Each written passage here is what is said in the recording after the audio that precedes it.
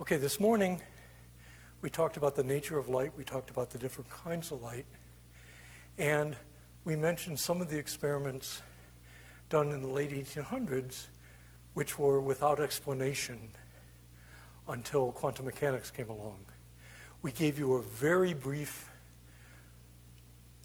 understanding of quantum mechanics with a model that's incorrect in detail but correct kind of in broad brush, in which the electron orbits the proton, and with the electron changing energy levels, you get emission lines or absorption lines. Now, if the electron were truly orbiting the atom, it would radiate away energy and fall into the atom. So this model has flaws, but it's easier to kind of get a vision of it than the quantum mechanical model of wave functions. So we call that the Niels Bohr model of the atom, B-O-H-R. He was one of the first Nobel laureates.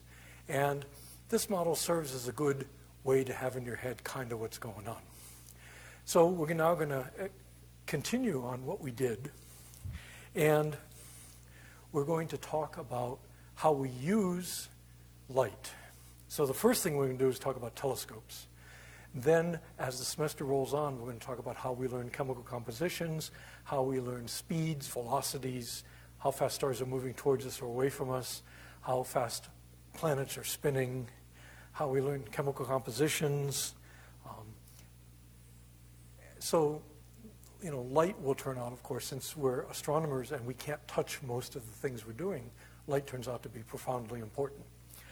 Okay, so the PowerPoint is in PDF form on my lecture website. And the first slide shows a whole bunch of different telescopes. The one on the most left is the 7-mirror Giant Magellan Telescope, one with mirrors being made at the Mirror Lab, expected to go into operation in 2022. The top one is the LBT on Mount Graham, already in current operation. On the right, we have Hubble Space Telescope. On the right middle, we have the 21-inch that you're using for your lab. On the right bottom, we have the James Webb Space Telescope to be flown in October of 2018, of which 2 members of our department have built instruments. And on the lower left, we have the Arecibo Radio Telescope, built in a depression in Puerto Rico, and it's about 1,000 feet across. So the 21-inch, of course, is 21 feet across, which is 2 feet. And Mount Graham Telescope is effectively, 15 meters or so across, and the Giant Magellan Telescope will be 25 meters across. The James Webb Space Telescope is 6 meters across. That's the size of the eyeball, and that tells you how much light is collected. The bigger the telescope, the more light is collected. Okay, so how do we think about light? As we said today, we can think of light as a particle, as a wave. There's one more idea, which is very similar in spirit, which is as a ray. And so we can do what we call ray tracing. And a ray is simply a particle or a wave that's moving in a straight line that travels until it hits something. And then it either reflects or refracts or passes through.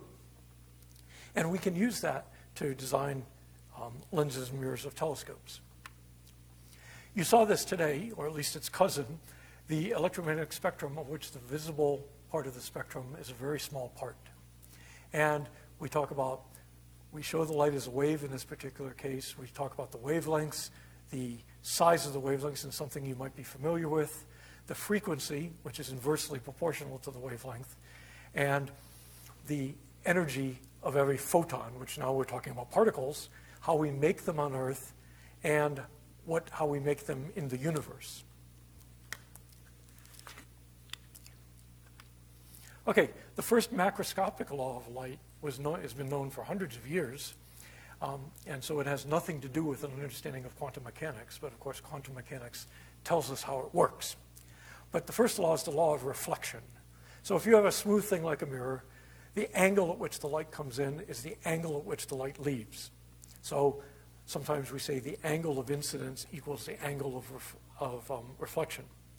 And you notice this in a car mirror or when you're looking at a mirror. You have to tilt the mirror so that you can see the angle, the thing out the back window. Okay, the next picture shows you the same thing, except the surface is rough, and we call this scattering. every individual ray here obeys the angle of incidence equals the angle of reflection. But every individual ray has a different angle of incidence because it's a rough surface. We call that scattering, and you'll see momentarily one thing that you're very familiar with scattering. So we can then exploit the angle of incidence equals the angle of reflection to make a mirror that will collect light. Okay, so here's an example of scattering. In a movie screen, it would be really nasty if people in all the different seats saw different things. So they make the movie screen rather pebbly, and that scatters the light in a whole bunch of different directions, so everybody sees light from all parts of the screen. On the left side of this slide, you see the classic picture. The light is coming in at 50 degrees to the perpendicular to the surface, and it leaves at 50 degrees perpendicular to the surface. Okay, so refraction is when light actually passes through an object, and it bends when it passes from one type of object to another. So what we see here is the air-glass interface of, say, the air and your glasses. And light will, and the black line, the black horizontal line is what we call the normal to the surface of the glass, perpendicular to the surface of the glass. Light is bent towards the normal as you pass to a more dense medium. And we'll be drawing you some pictures, I think, in just a second.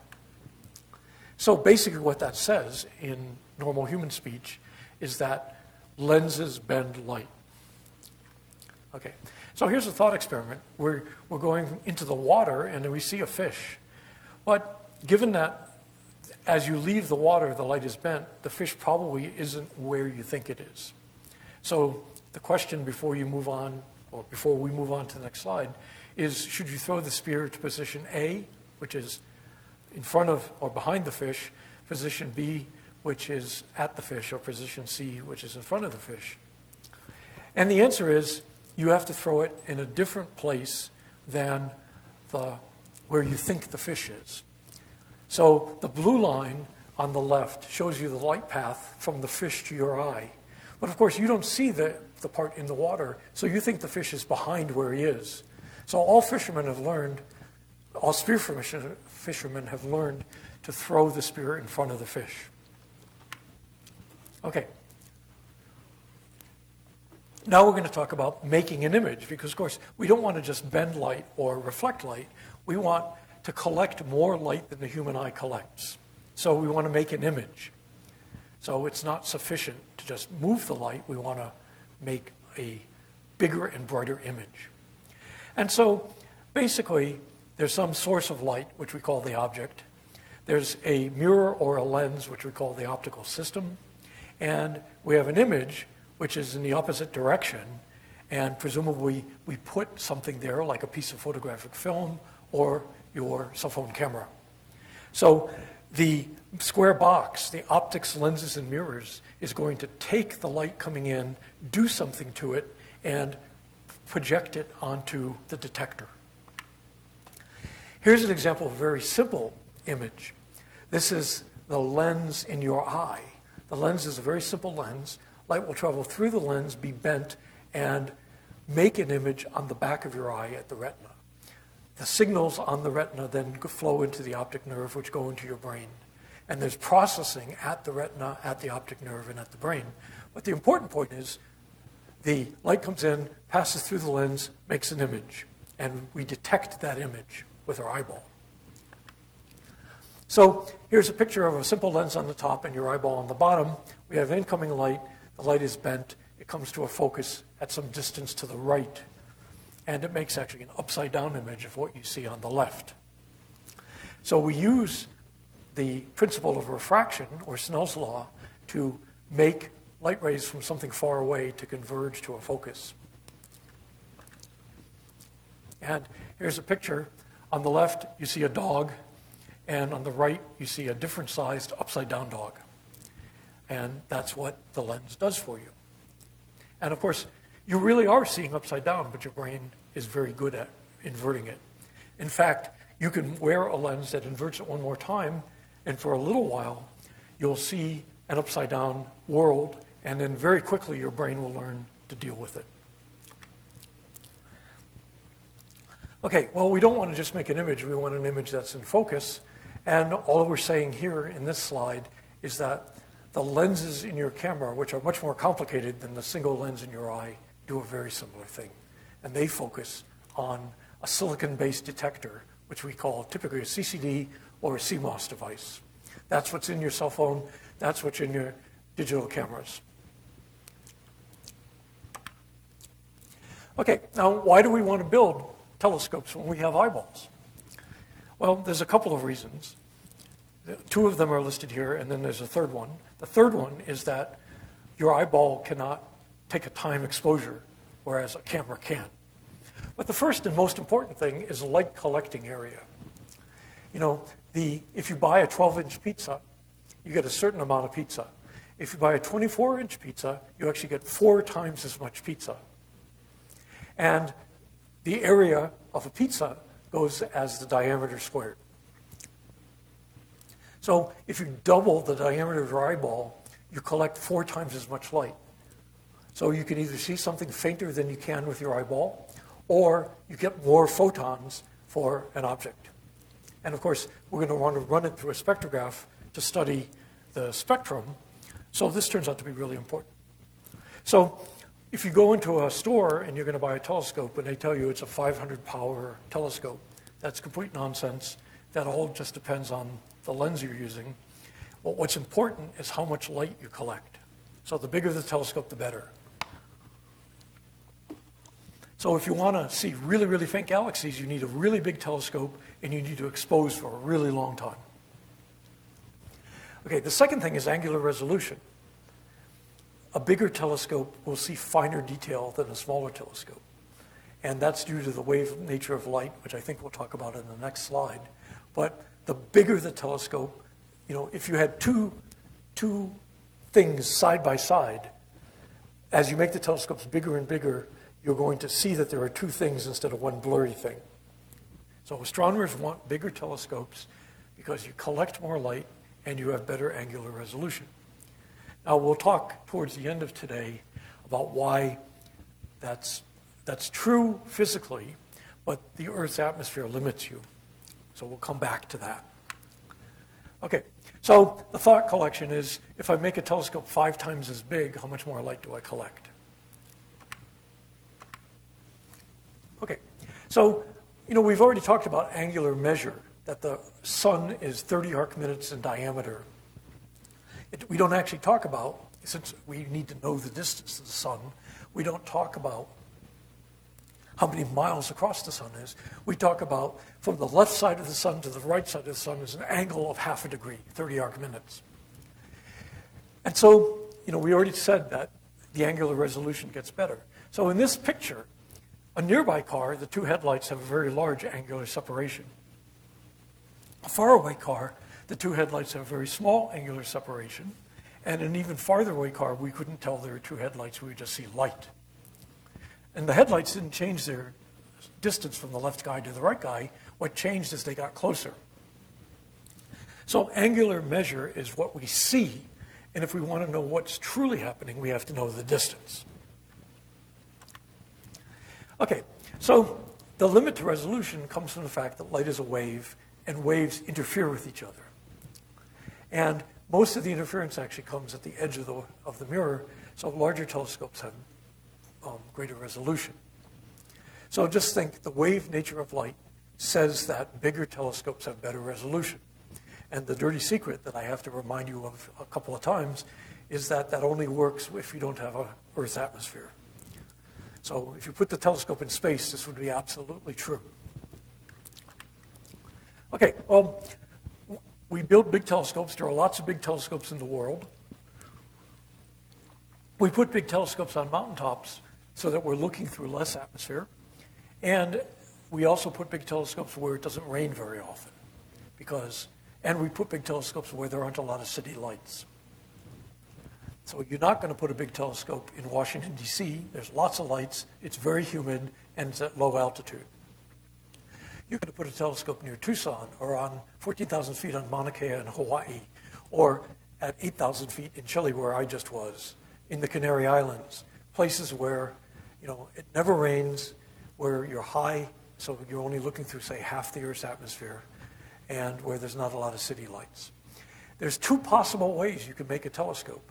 You can bend a mirror into the right shape, and we call that a reflecting telescope, or you can make a lens the right shape, and we call that a refracting telescope. And we'll discover that every big telescope made since 1920 is a reflecting telescope. So here's a picture of a venerable refracting telescope. I believe this is the 48-inch at Yerkes outside of Chicago. You can see that it's very classic. It almost looks like in the cartoons. It's got a 48-inch mirror up at the top. It's got this huge long tube that's tens of feet long, and you can see the human being for scale down at the bottom. And the reason refracting telescopes need to be very long is that lenses don't bend light very much. So if you want to bend light into a focus, and you have a big lens, you need a very long tube. So there's going to be some problems that we'll discuss with lenses in just a moment.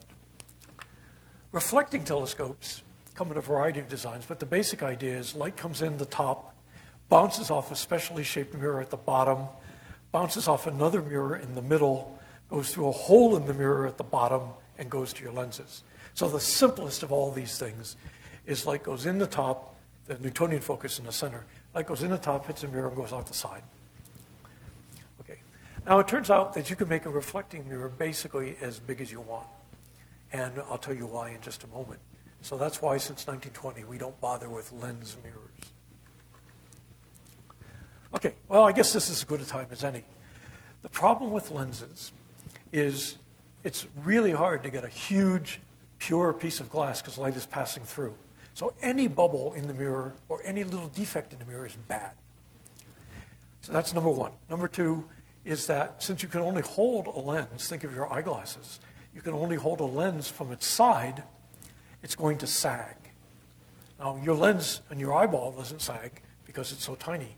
But if you had a lens 10 feet across and you're only holding it by the edge, it's going to sag in the middle, and all that hard work you did to make the perfect lens gets ruined. So you have to have perfect glass. You have to, you can't really support it once it gets too big. And the third thing is, what is it? Oh, light traveling through the glass gets absorbed. So if you have a big old thick fat lens, you're going to lose some of the light. And every photon is precious. So we really don't want to do that. In a reflecting telescope, light does not go through the glass. It bounces off an aluminum layer or a silver layer or a gold layer at the surface.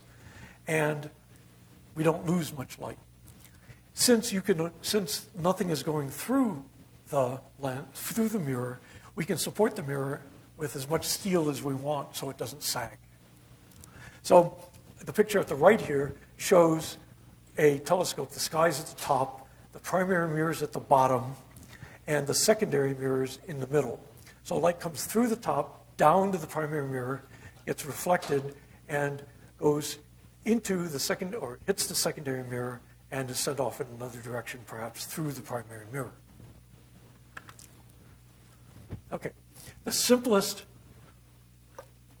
reflecting mirror that you can make is a parabola.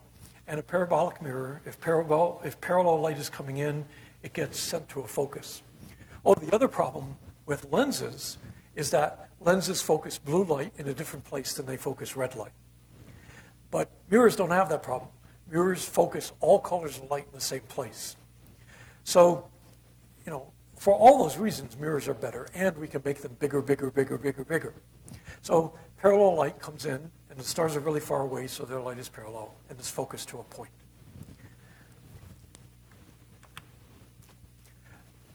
Okay, well, you can make reflecting telescopes in a variety of ways, but the basic idea remains the same. The top one is called a Cassegrain, and that's what most big telescopes are. Light is coming in parallel from the left in this case, bouncing off the mirror on the right, bouncing off a secondary mirror on the middle left, going through a hole in the primary, and hitting a detector. Now you might wonder two things, right? One is why there's a hole in the mirror. Does that make things smaller? Yeah, but if you have a mirror that's 25 feet across and you have a 12-inch hole in the middle, it doesn't really matter. And the second thing is there's that obstruction. But again, if you have a 25-foot across mirror and you have a 2-foot across secondary mirror, it doesn't really matter. Maybe you're losing 1% of the light. So pretty much all reflecting telescopes were built this way. The telescope on the right, the bluish guy, is the MMT telescope on Mount Hopkins, and that has a 6.5 meter or about a 21-foot primary mirror. So since your lens in your eye is about a ½ an inch across, or maybe even an inch across when all is said and done, 25 feet or 20 feet compared to an inch, all that squared, means that you're seeing really, really, really faint stuff compared to your eyeball. I won't talk about the Gregorian. It's just a similar thing in spirit. The picture on the bottom is the Mount Graham telescope, the LBT, and that has two 8.4 meter mirrors on the same mount.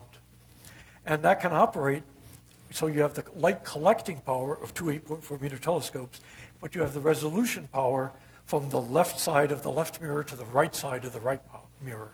And that was the reason this was done. So we can see extremely fine detail.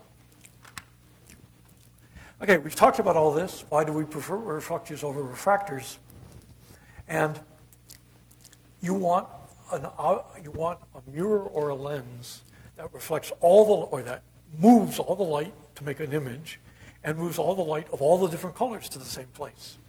And you want the biggest one you can possibly make. So mirrors win. Okay, here's a couple of pictures. This is the Keck telescopes in Hawaii. Each primary mirror is actually made up of 36 or 32 segments, but they're 10 meters across, so 30 to 32 feet across.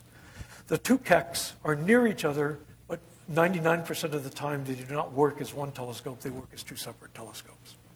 These are the biggest individual telescopes in the world, except for the LBT on Mount Graham, which is the biggest. But the Kecks have been working for a long time, so they are the dominant pair of telescopes in the world.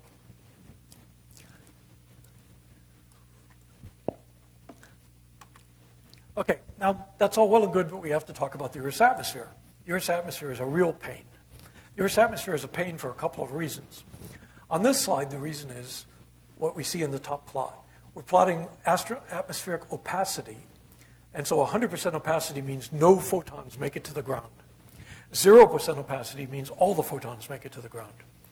The colored rainbow is the optical. So you can see that the optical is in a low opacity region. All the photons to first order get down. The ultraviolet, the X-ray, and the gamma rays, to first order, no photons get down. Then we move out to the right into the infrared. And there are some infrared windows where we can see lots of photons from the sky. There are some places where we see no photons from the sky in the kind of microwave region. And then we get to the radio, and the sky is perfectly transparent till we get to the far radio when it's opaque. So obviously, if you want to observe in the opaque regions, you need to be in a transparent window. The only other choice you have, if you're not in a transparent window, is to fly into space. So the bottom half of this slide shows that if you want to study gamma rays and X-rays and ultraviolet, some ultraviolet makes it through, but most ultraviolet doesn't, you need to go into space. If you want to study a large fraction of infrared, you have to go into space.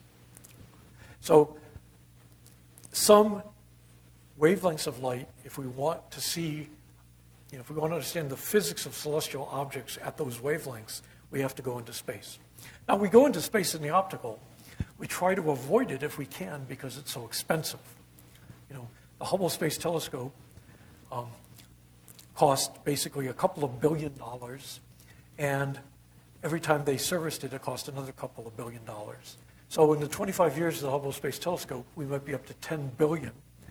A telescope like that on Earth might cost $1 million or $10 million, and $1 million is 1,000th of a billion. So the biggest telescopes on the ground for optical cost maybe 50 or 100 million, which is tenth of one space flight. But the thing you gain is that the atmosphere does something else bad. Okay, and I guess this is a good time to talk about it. If you think of our Earth's atmosphere, you see the stars twinkle. So twinkle, twinkle, little star, how I wonder where you are. Why do the stars twinkle?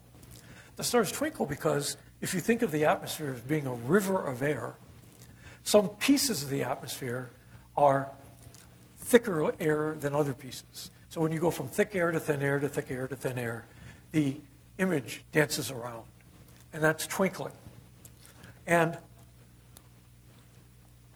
that wrecks the resolution. You imagine if you're taking a picture of everybody in room N210, and you're taking a 1 minute long exposure, and nobody moves, it's all good. But if everybody during that 1 minute changed chairs 15 times, we get this big blurry photo and it would be useless. And so if you're taking a very long exposure on the Earth, you get the blurriest photo that the atmosphere allows at that time. If you take an instantaneous exposure, you get whatever you get. But the problem is, of course, you don't want to take an instantaneous exposure. You want to see really, really faint stuff. So you expose for very long periods of time. So basically, the atmosphere blurs your image. So no matter what physics says, we have a lower limit to how good we can be. And that's caused by our Earth's atmosphere. But we want to do better. So Hubble Space Telescope, even though it's a small telescope, has 10 times better resolution than a typical telescope on the Earth. And at the end of today, we'll talk about how you can defeat this on the Earth. So basically, on the Earth, we do a little bit of ultraviolet astronomy. So we go down just a little bit bluer than the human eye can see. We do optical astronomy, we do a little bit of infrared astronomy, and we do radio astronomy. Everything else we have to do in space. Space is expensive. If something breaks in space, you can't go out and fix it. Hubble Space Telescope was designed to fix it. And we sent 5 servicing missions, which was wonderful.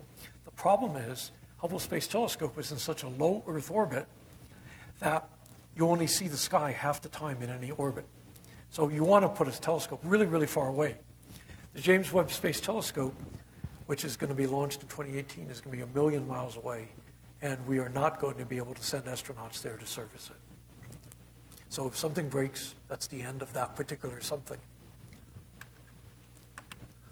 Okay, well, we don't just observe in the optical. We want to observe in all these different wavelengths. And now the wavelength nature of light will make it easier to make radio telescopes. If you've got a big old fat wave, you don't have to have as smooth a mirror. And I'll be showing you that sometime in class in the next couple of weeks when I do the infrared demonstration. So a piece of metal that does not look smooth enough to shave by in the optical will be very smooth in the infrared. So this is the world's largest telescope, the world's largest single dish. This is the Arecibo telescope, and it's in a limestone sink in Puerto Rico. And it's about 1,000 feet across.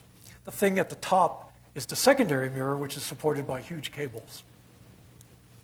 And that means we could collect an enormous amount of radio light, which turns out to be really important, the 1,000 feet across part, because for any given size telescope, the resolution depends on the wavelength. So if you have a 1 foot across radio telescope and a 1 foot across optical telescope and a 1 foot across ultraviolet telescope, the ultraviolet telescope has the best resolution because the wavelength is the smallest, and the radio telescope has the worst resolution because it's got huge waves. Another way of saying that is we can make radio telescopes out of chicken wire. So you can go to the local feed store at Fort Lowell and Dodge and buy chicken wire and attach electricity to it and have a perfectly fine radio telescope. The radio photons will think that's a perfectly smooth piece of glass. But obviously that's not going to work for an optical telescope. Okay, so what do we do about the infrared and ultraviolet? Well, I said you go into space. Spitzer on the right was an infrared telescope, and part of the reason it's in that orbit is because nothing gets through to the ground, but part of it is it has to be super cold. But that's really expensive. So we have somewhere in between what we might call low-cost ground-based telescopes and high-cost orbiting telescopes. This SOFIA is a 747 with all the seats ripped out. That's been specially designed. It's got a big old hole cut in the side, and the telescope sticks out the hole. And it flies up at about 30, 40,000 feet above most of the water vapor in the Earth's atmosphere, which eats a lot of the infrared photons. And you can actually do astronomy from SOFIA. So SOFIA is an ongoing NASA mission. It's been going on for several years. It's expensive, but it's not as expensive as Spitzer was. You know, space launches are basically, at least to very round numbers, $1 billion. And the James Webb Space Telescope, which is the size of the MMT, 6 meters across, is going to fly in October of 2018 by congressional mandate. So the schedule better not slip. And it is something, not even counting the launch, it's up to about 8 billion. And so the launch is going to be another billion. So SOFIA is probably $500 million. I don't know if that counts the 747 or not. The 747 might have been donated. But, and a big ground-based telescope might be 50 or 100 million. So we go from, 100 million, you shouldn't be impressed anymore by 100 billion because Powerball was just $1 billion. So Powerball today could have bought you a Spitzer, and it can buy you 10 SOFIAs, or 5 SOFIAs, and 10 of the biggest ground-based telescopes in the world. So if you win Powerball, please consider the poor astronomer. Okay, well, X-ray telescopes are a bit more problematic. X-rays don't reflect very easily because if you send an X-ray perpendicular to a mirror, it just goes right through. It goes right through your body. So we have to play tricks with X-ray telescopes to do what we call grazing incidents. But when all is said and done, we can make mirrors. They're really fancy, they're really expensive, and we fly X-ray telescopes. We can't detect X-rays from the ground. X-rays from outer space were first detected about 40 years ago with sounding rockets that go up to about 100 miles, spend about 5 minutes at altitude, and then go back to the Earth. We had to get above the Earth's atmosphere before we knew that X-rays were coming from exotic objects in outer space. The sun emits some X-rays, but remember, the sun is a hot iron rod. Most of the light comes out in the optical. The sun emits, we can detect the sun in X-rays because it's close. But most of the strong X-ray emitters are very exotic objects like neutron stars and black holes and white dwarfs. And once again, they need to be above the atmosphere. Similarly, for gamma ray telescopes, and it takes incredible trickery or incredible physics, incredible engineering of physics to fly a gamma ray telescope. There are gamma ray telescopes in orbit right now from the United States, from the European Space Agency, and I think from Japan. But basically the idea is we can use the laws of light to bend light to make an image. So bending light in an arbitrary way doesn't make an image. We have to bend light just right. Well, once we've bent light just right, we make an image and we can detect these things. So for the gamma ray telescope in space, we need two things. One is we need the proper shaped mirror, and the second thing is we need a detector that's sensitive to gamma rays. So your cell phone camera will not take a gamma ray picture.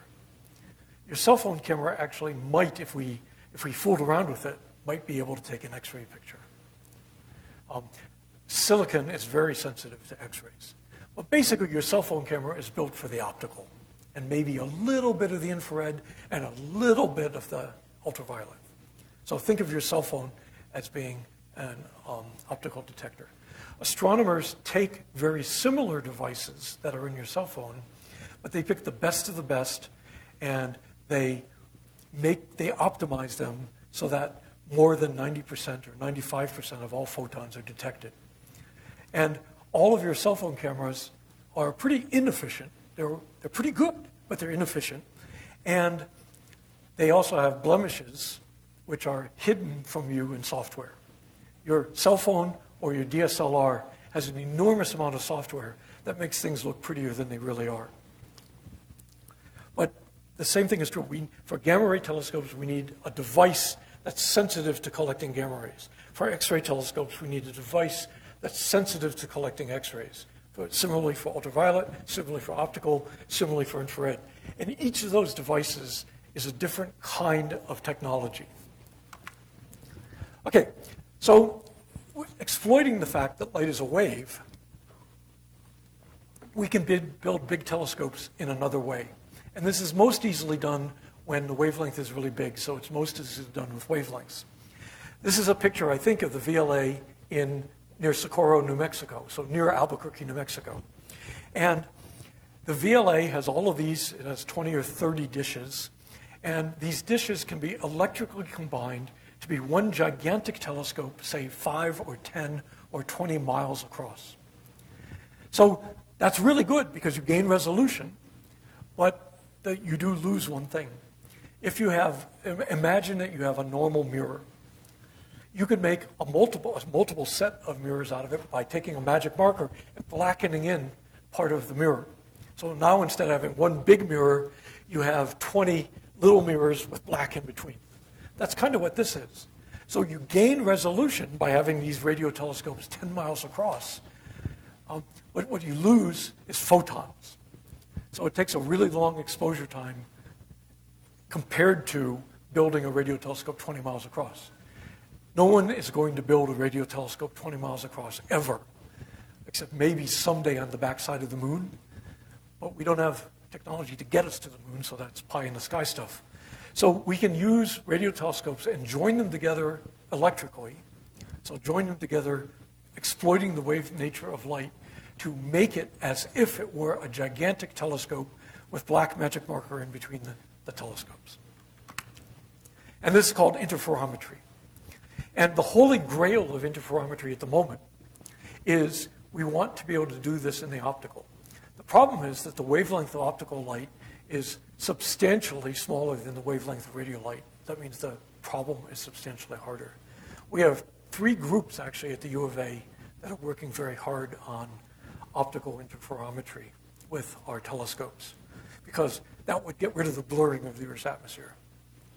Or that would at least, with getting rid of the blurring of the Earth's atmosphere, that would make the resolution as good as space-based resolution. So radio waves, as I said before, a radio telescope the same size as an optical telescope looks really blurry because of the long wavelength of light. But if I combine 2 radio telescopes a half a mile across, it looks really sharp. And so I can look at highest possible resolution, the most interesting radio sources in the sky. And this is how radio interferometry works. And basically, you link 2 telescopes as if they were one giant telescope, but they don't have the collecting area of one giant telescope. They have the collecting area of the 2 telescopes. And if light weren't a wave, we wouldn't be able to do this. Okay, there's one slide 35 and 37. The next topic, I guess we have 2 more topics to go for today. One is there's something even bigger than putting a whole bunch of radio telescopes in New Mexico and having them 10 miles across. We can put a radio telescope in Tucson, we can put another radio telescope in Chile, we can put another radio telescope in Antarctica, and we can put another radio telescope in Canada, and using atomic clocks, we can link them together electrically, and we get a radio telescope the size of the Earth. And of course, that's phenomenal. We're going to be able to probe the centers of, or the very close to black holes that way. And this just shows you some places where radio telescopes have joined together. But the most interesting one now is called the Event Horizon Telescope, which has a radio telescope in Antarctica, one in Chile, one in Hawaii, one in Mexico, one in Arizona, and I think one in Canada. And so that's basically giving us the whole diameter of the Earth. Now, the typical question that people ask is, let's put a radio telescope in space. Well, that would work too. Well, what you really want, you don't want a radio telescope 200 miles above the Earth because that doesn't buy you very much. You want a radio telescope 1,000,000 miles away. So someday, maybe we'll have that. So because light is a wave, we can make these separate radio telescopes across a whole hemisphere work together as if they were one giant radio telescope. Okay, well, we got to get rid of the blurring. It's wonderful to have that, but we need to get rid of the blurring. The blurring in the optical is much worse than the blurring in the infrared, which is much worse than the blurring in the radio. So at radio, we pretty much don't worry about the blurring. But in the optical, twinkle, twinkle, little star comes back in again. Okay, so what we do is we do something called adaptive optics. And I'll be explaining to you in a moment how that works. So what we do is we have a mirror that measures how distorted the Earth's atmosphere is at any moment. So we have to do this really fast. We do it 1,000 times a second. We measure how distorted the Earth's atmosphere. We bend the mirror to correct for that distortion. And we do that 1,000 times a second. When you do that, you go from the picture in the middle, which says without adaptive optics, to the picture on the right with adaptive optics.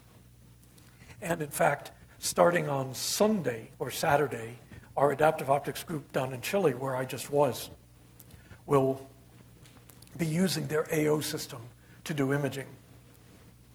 So if you think of it, adaptive optics, you measure how the Earth's atmosphere is distorted, and you correct it. If it takes too long to correct it, you lose. So the way I like to think about it is I go to the water fountain. And at least all water fountains that I know of at the U of A, you push the button down, the water starts going, you've got your water bottle collecting the water, and then the water goes up or down. And so you have to move your water bottle up or down, or else it splatters all over your hand. Well, if you notice that it's going up and down fast enough, you can move your water bottle up and down fast enough, and you can never get splattered. And that's the basic idea here. If you can measure the blurring of the Earth's atmosphere fast enough, and of course the goal is I want to do it even faster.